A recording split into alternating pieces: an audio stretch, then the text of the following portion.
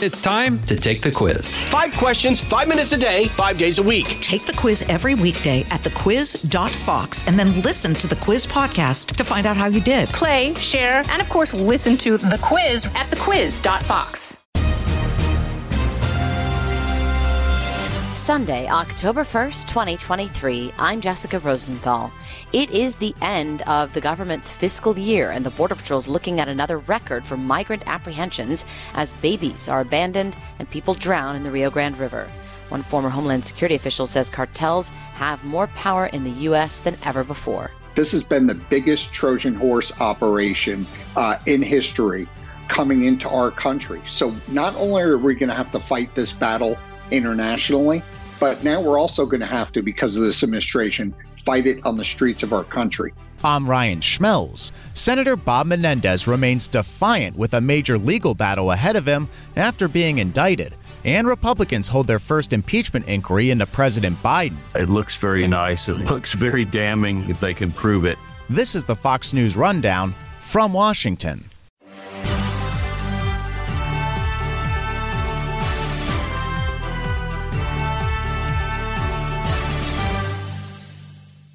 This week, Chief Patrol Agent Gloria Chavez posted a picture of a 2-month-old, abandoned, found by Rio Grande City border agents at the border. As multiple videos showed migrants wading through the Rio Grande River, ripping their clothing as they crawled through concertina wire. The border was in focus at this week's second presidential Republican debate. Here was former South Carolina Governor Nikki Haley. Mexico's not being a good partner if we lost 75,000 Americans last year. Mexico's not being a good partner if they're letting the cartels get away with what they're getting away with. What we will do is we will make sure that we send in our special operations and we will take out the cartels, we'll take out their operations. Vivek Ramaswamy said he would send the military to the border. 1 week before the end of the fiscal year, border sources told Fox News they'd surpassed the number of migrant encounters from last year with more than 2,388,000 people.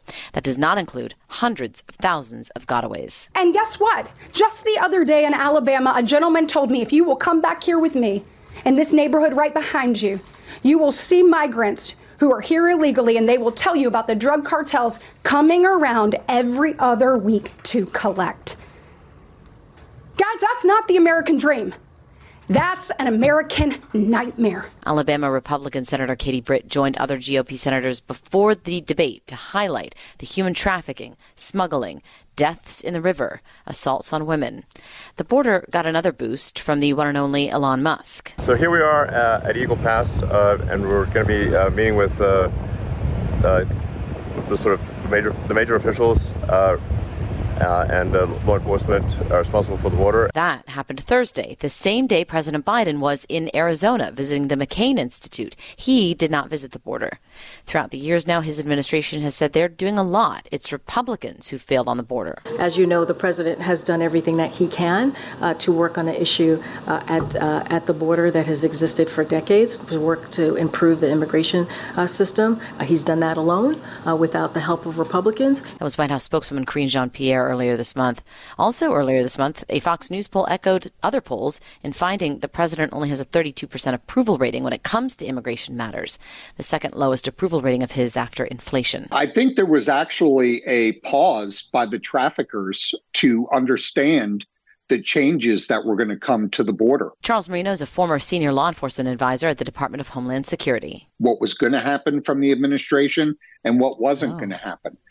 Because remember, after Title 42 was taken down, we also saw the administration, to decrease the numbers in between the ports of entry, unilaterally expand the legal ways that these migrants would be able to enter the U.S. For example, they expanded unilaterally again asylum, where they now include claims of trying to escape poverty.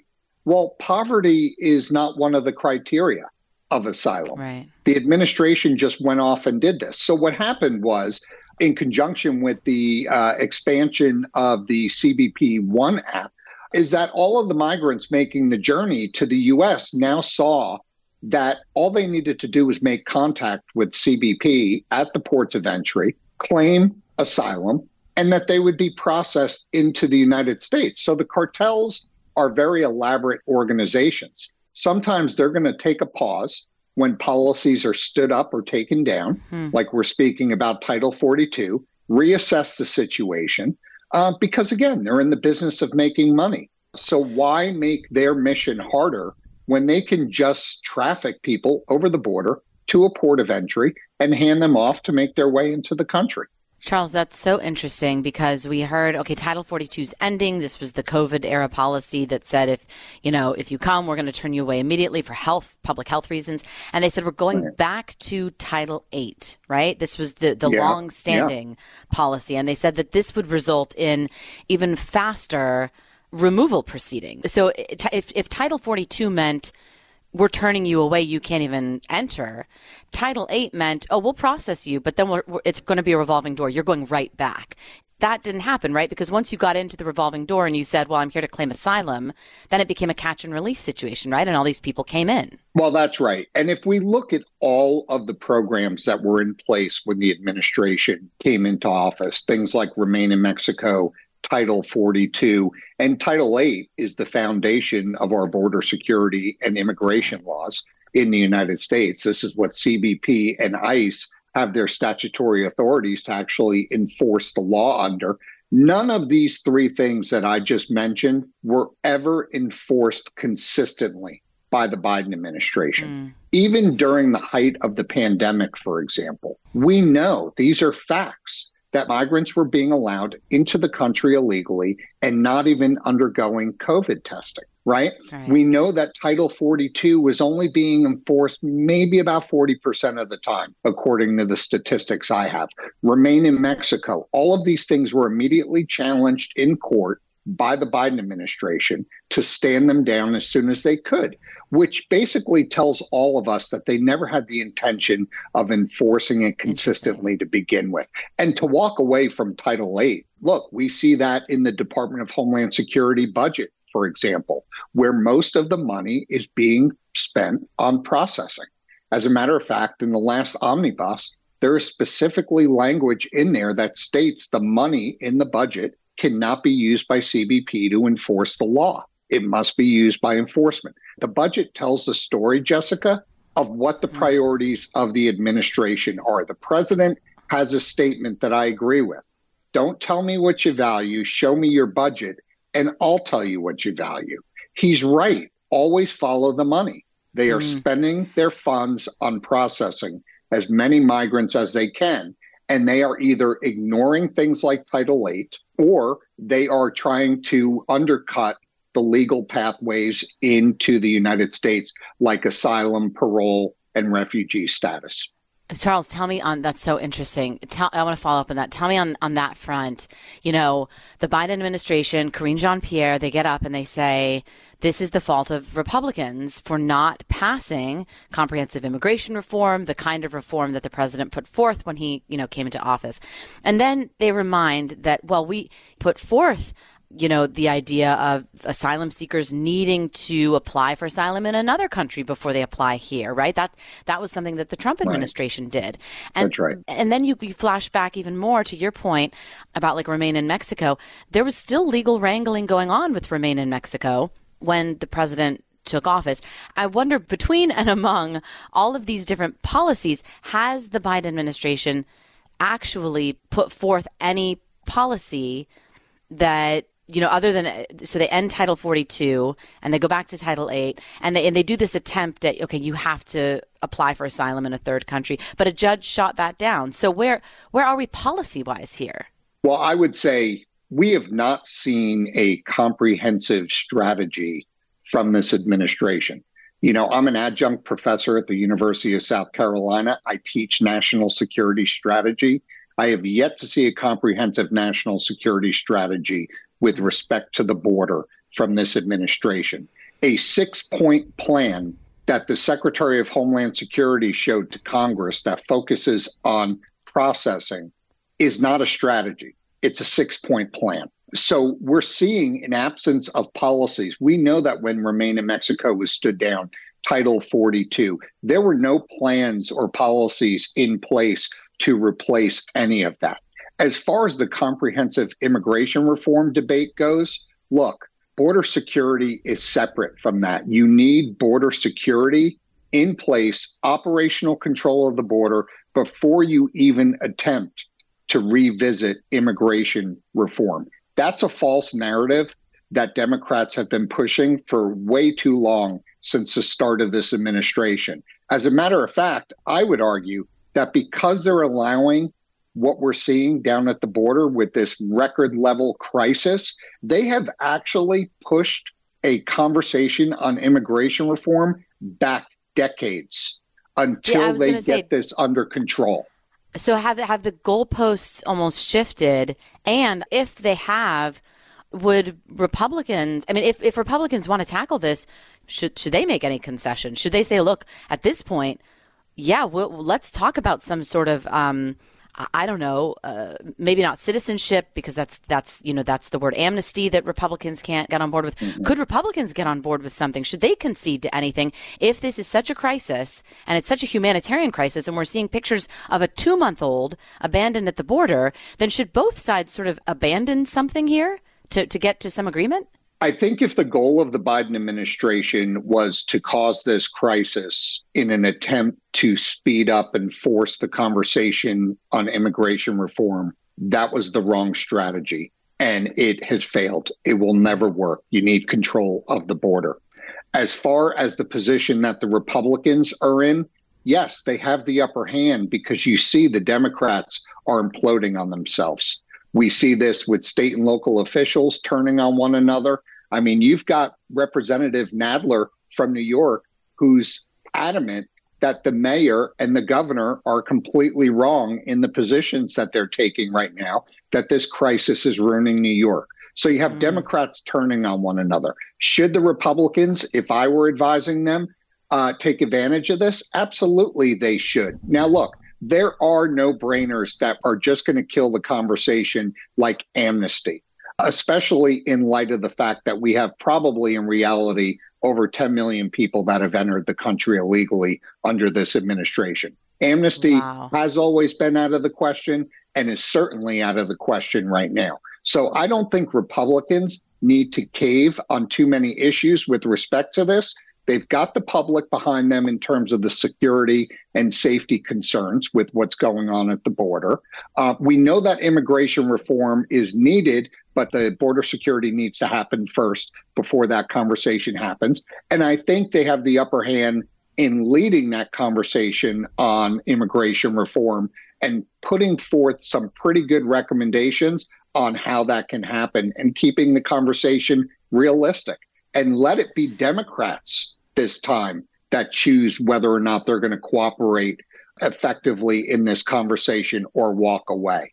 That also tells another story. Not very good for Democrats.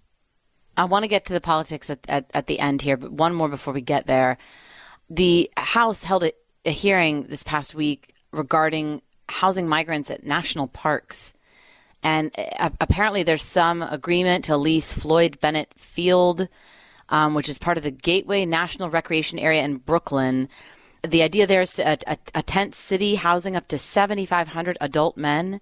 I mean, at this point, we've seen pictures of people like packed into the Roosevelt Hotel lobby like sardines, trying to nap or sleep, like sitting upright in chairs.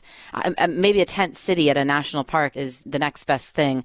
I don't even know at this point. I mean, what do you do with all of these people, especially if they're all going to, one location or two locations like Chicago and New York and maybe a handful of others? Yeah, look, this crisis is going to impact every city across the country. We're seeing it right now take effect in the sanctuary cities, which we knew was going to be the initial migration path of the illegals coming into the country because of the safety and security that those cities provide to those in the country illegally. So we knew this was going to play out exactly as it is. But what we're seeing this impact legal citizens that are paying taxes, and they are being not only inconvenienced, but their safety and security is being jeopardized, whether it's these massive housing temporary tents that are being placed in national parks or in high school gymnasiums or in local churches, whatever it is, this is not good for the safety and security of these communities. And why is that, Jessica? Because none of these people have been thoroughly vetted. It is impossible to vet all of these people. First of all, we don't share information with many of these countries, especially adversaries.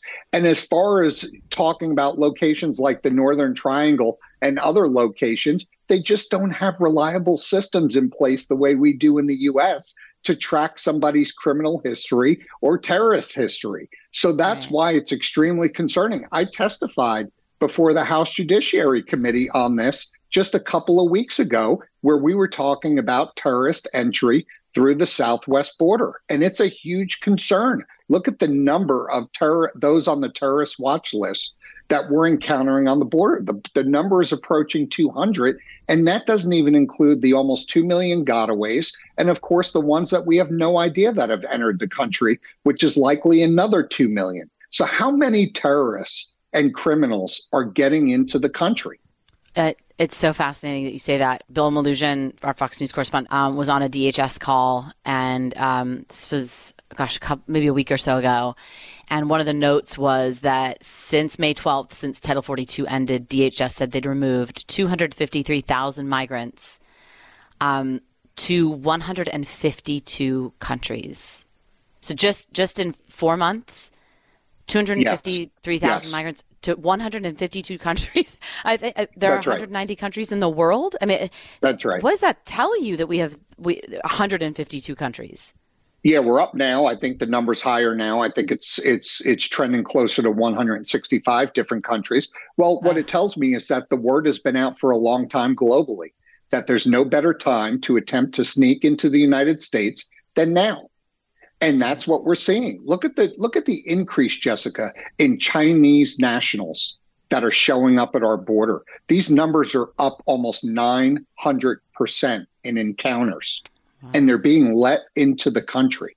We know the Chinese are a huge threat to the United States. We know that they're an adversary. Forget all this competition stuff. They are an adversary of the United States. We know that they will sneak people in here to do all sorts of things. All right. Well, last one for you, because this did come up at the debate this past week. We heard a lot about the border. We've heard from especially Governor DeSantis and Vivek Ramaswamy about what they would do, what their plan is, sending military troops or, sealing it with more than just a wall. Nikki Haley, though, said something that Congressman Crenshaw has talked about from Texas, and that is, even if you don't designate the cartels as terrorist organizations, or maybe you have to in order to do this, sending in special ops teams to, I guess, kind of the way, I don't know what that means. Is that a SEAL Team 6 going in type thing to go hunt down these cartels that are funneling fentanyl here? Like when you hear some of the Republican ideas at the debate or just out and about as they speak on the campaign trail, does anything strike you that might work if we're gonna ramp this up? I agree with the fact that we don't necessarily need to change the designation of the cartels from transnational criminal organizations to terrorist organizations. However, let's face the facts. Under this administration, the cartels have never been as powerful as they are now, both financially and operationally. And the fact is, they are operating exactly like terrorist organizations right now. Okay. The government of Mexico is ineffective. So the cartels, even though they're not a true insurgency, they are having the same effects as an insurgency and a terrorist organization. So we don't need to change the designation to include special ops teams like that. We can have those teams working alongside law enforcement in the United States and intelligence agencies. But yes, we need to change the methodology and become more aggressive in how we're going after the cartels. And that requires diplomacy, something that's been missing from this administration, especially with Mexico. We need to force Mexico's hands. We have diplomatic sticks that we can use to force them to cooperate with us. And in the event that they don't, last time I checked, we are suffering close to 100,000 deaths a year because of fentanyl alone. So if we need to take unilateral action, which is not the preference of choice, but if we need to, We need to be prepared to do that. And Mexico should know that that is an acceptable option for us if push comes to shove. But we need to be more aggressive with the cartels, and we need to be more aggressive with China as well, where the main ingredients of fentanyl, the synthetics, are coming from. Wow, saying that the cartels have never been more powerful, and yet El Chapo and his son are in the United States. That's a heck of a statement. Yeah, well, look, not only are they more powerful than they've ever been in where they're operating internationally, including in Mexico, but they're also, many of them are now in the United States. The cartels are operating in many of our major cities, along with many of the Mexican gangs like MS-13 and others. So we've got a big problem, not only internationally with what's coming across our border, but what's already here in the country. We really have been had here by this administration. This has been the biggest Trojan horse operation in history coming into our country. So not only are we going to have to fight this battle internationally, but now we're also going to have to, because of this administration, fight it on the streets of our country in our major cities. Professor Charles Marino, thank you so much for your time. Thanks, Jessica. Wyndham Hotels and Resorts makes travel possible for all. Whether it's the long haulers looking for a great cup of coffee, a roomier rest for the on-a-whim road trippers, or a place to make summer memories with the whole family. No matter who you are, where you're going, or why, with 24 trusted brands to choose from like La Quinta, Days Inn, and Super 8, your Wyndham is waiting. Get the lowest price at WyndhamHotels.com. Restrictions apply. Visit website for more details.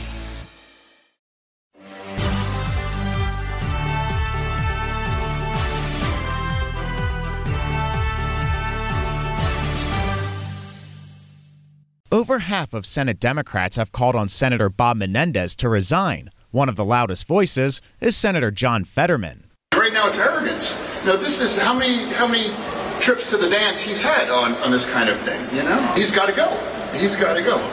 But the New Jersey senator has so far refused to do so. I will continue to cast votes on behalf of the people of New Jersey, as I have for 18 years. The senator's indictment alleges he used his power and influence to benefit 3 New Jersey businessmen and the government of Egypt. It's not his first run-in with the law, but many believe the evidence against the senator is stronger this time around, despite Menendez saying he'll be exonerated. Well, I think what stands out to most people is the brazenness of the alleged conduct. The gold bar, the calls to officials to protect monopolies. Saul Weisenberg is a Fox News contributor and was deputy independent counsel in the investigation that led to the impeachment trial of President Bill Clinton in 1999. The openness of what the senator was doing. But to a white-collar criminal defense bar, we look at it and we say, where's the official act? And,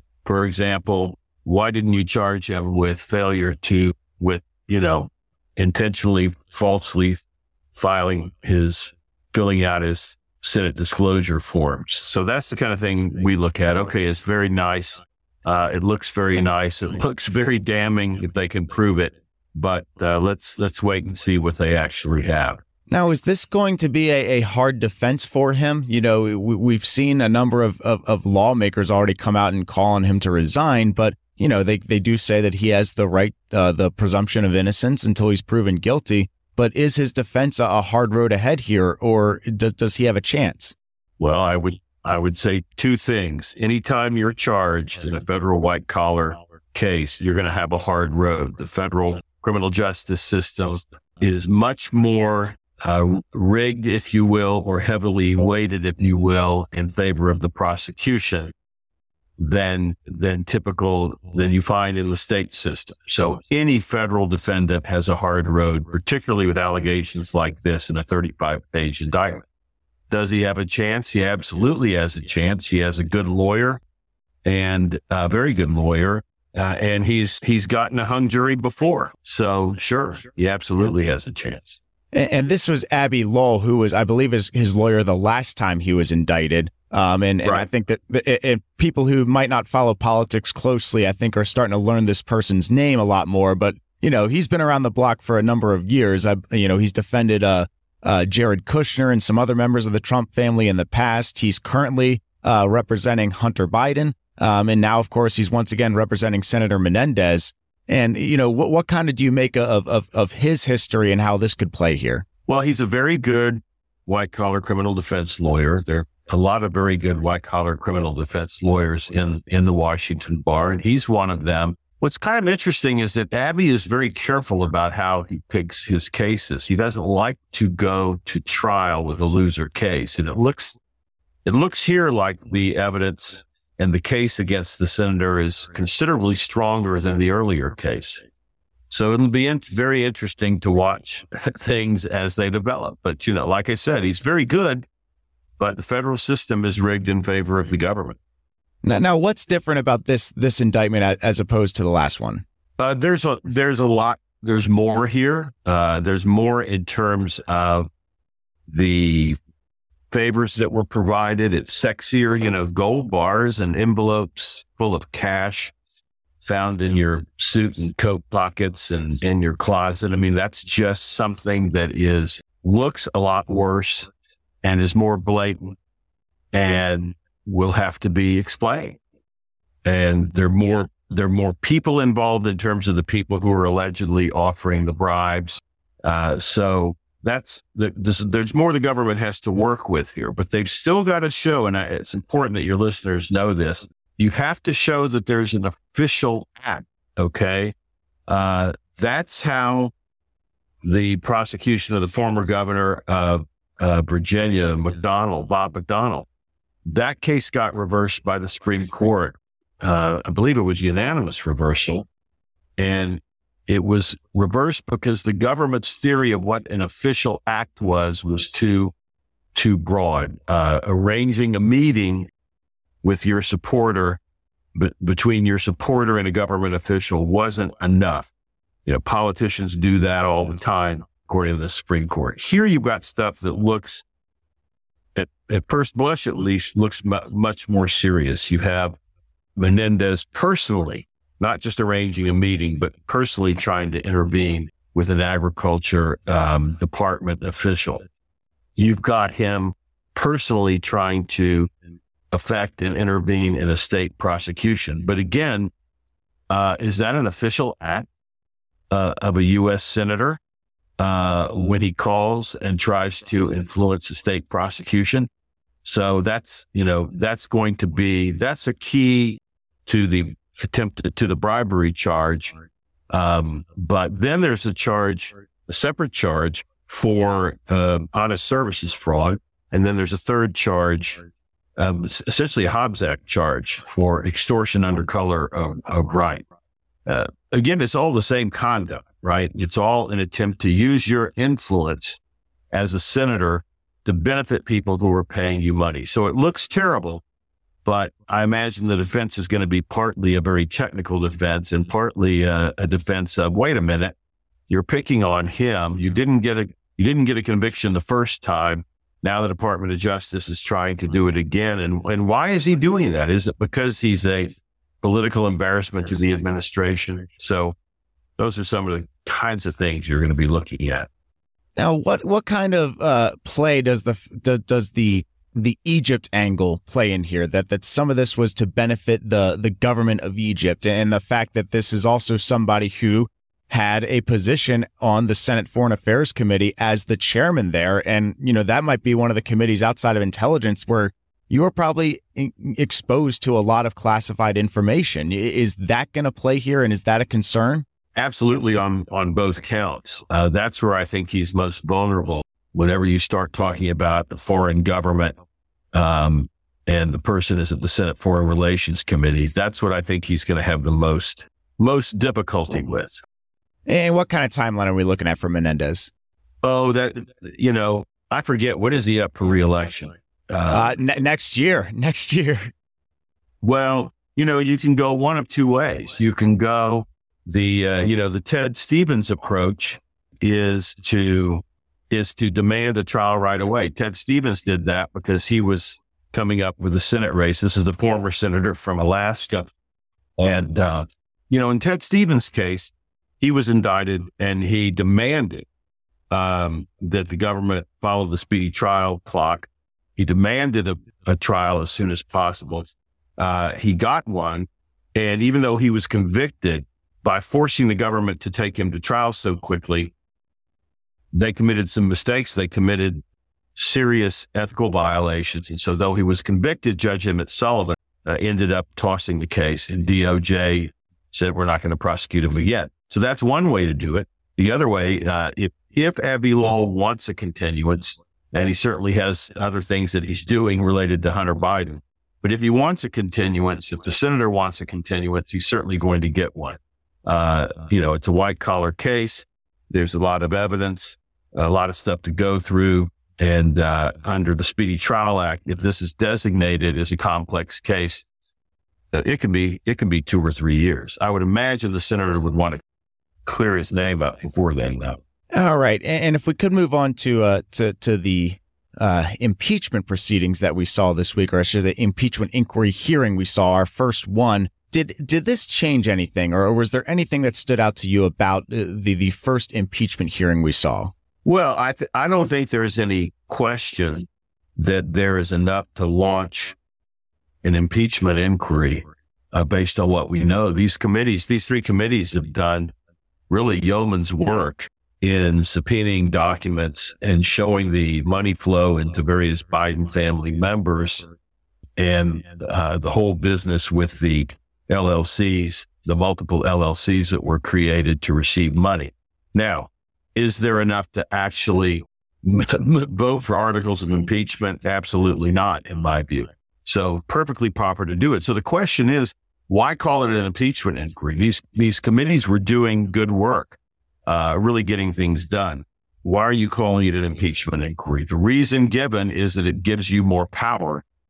When you go into court, if somebody claims, for example, if the Biden administration claims we don't have to turn this document over, if the Biden family, if Joe Biden says, I don't have to give you my bank records for various reasons, or invokes executive privilege, the House is at the height of its powers when it's sitting as an impeachment inquiry, supposedly. And so it's a vehicle to help you in court get records if somebody contests your subpoenas. The problem with that is that, as many people have pointed out, there hasn't been a vote even authorizing the inquiry because Speaker McCarthy doesn't have the votes.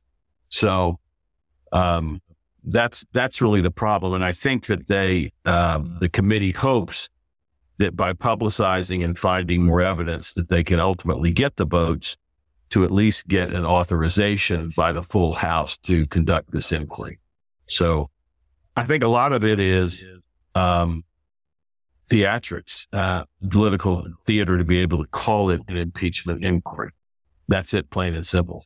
Yeah, right. And when we talk about, and I don't know if the word theatrics would be the way to describe, but there certainly were some just testy moments in that hearing room. And you saw that from both Democrats and Republicans. And yeah, I'm just curious, when you were involved in the Clinton impeachment hearings, was there anything different about that? Was there this testiness that was going on between both political sides, or was it more cordial back then? Oh, no, it's always this way. I mean, the biggest difference between is that we sent over, first of all, I was not involved. I worked for Ken Starr. So, I wasn't involved in the congressional portion of it. Obviously, I kept abreast of it, and I was with Judge Starr when they had him come over to testify. And, but oh my God, it was very testy. It was at a much more nuclear level. In fact, Abbe Lowell was there, and representing the House Democrats. So it's always testy. You're probably too young to remember this, but in the House, when the House launched impeachment proceedings against President Nixon back in the Watergate era in the 70s, at the beginning, the majority of the Republicans on the committee were clearly very testy and very opposed to the idea of impeaching President Nixon. And then all of a sudden, more evidence came out. The tape transcripts came out. The smoking gun tape came out, and everything changed. So the testiness, that just struck me as typical of Washington now and in the past. I think the criticism by the Democrat was that, well, you don't have any fact witnesses. And the response was, well, we didn't say we're going to have fact witnesses. We brought these people here to basically say it's worth looking. These are serious things that need to be looked into. And as we're doing this interview, James Comer, the Oversight Committee chairman, who's been one of the big names involved with this, has had some additional subpoenas.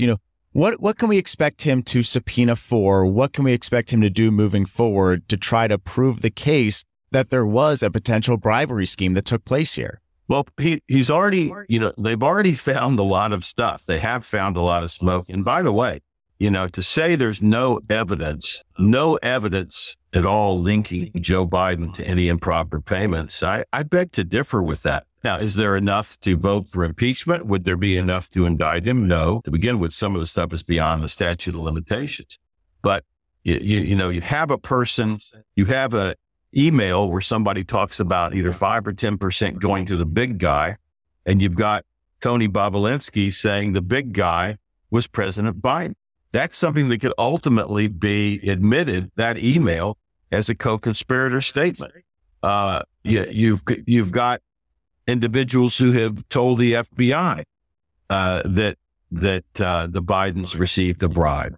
So to say that there's no evidence whatsoever linking Joe Biden to any improper payments would be incorrect. But in a direct answer to your question, they're going to get more documents from more financial institutions, and I think they're going to move to get the personal record. They're going to move against the Biden family itself to get more records, and that's where you're going to have, and against the executive branch.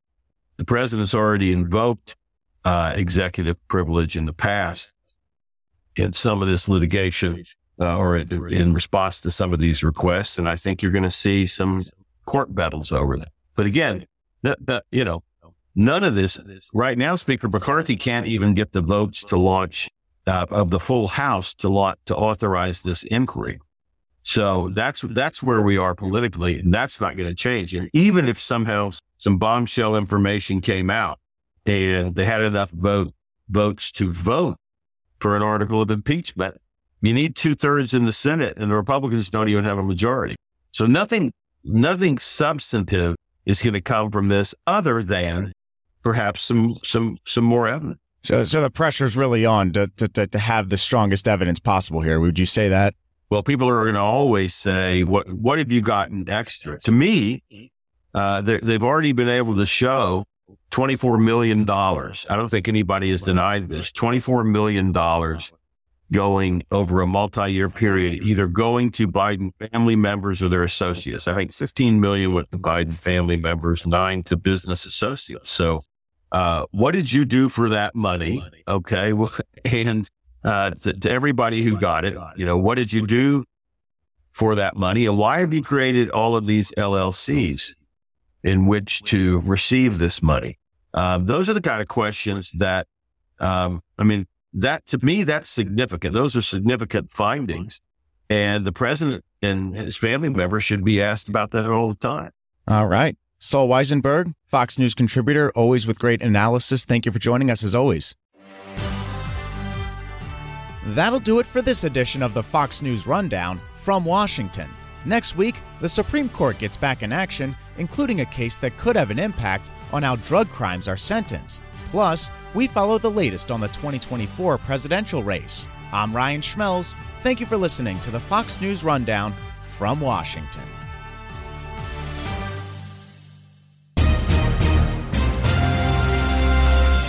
Stay up to date by subscribing to this podcast at foxnewspodcasts.com. Listen ad-free on Fox News Podcasts Plus on Apple Podcasts. And Prime members can listen to the show ad-free on Amazon Music. And for up-to-the-minute news, go to foxnews.com. I'm Guy Benson. Join me weekdays at 3 p.m. Eastern as we break down the biggest stories of the day with some of the biggest newsmakers and guests. Listen live on the Fox News app or get the free podcast at GuyBensonShow.com.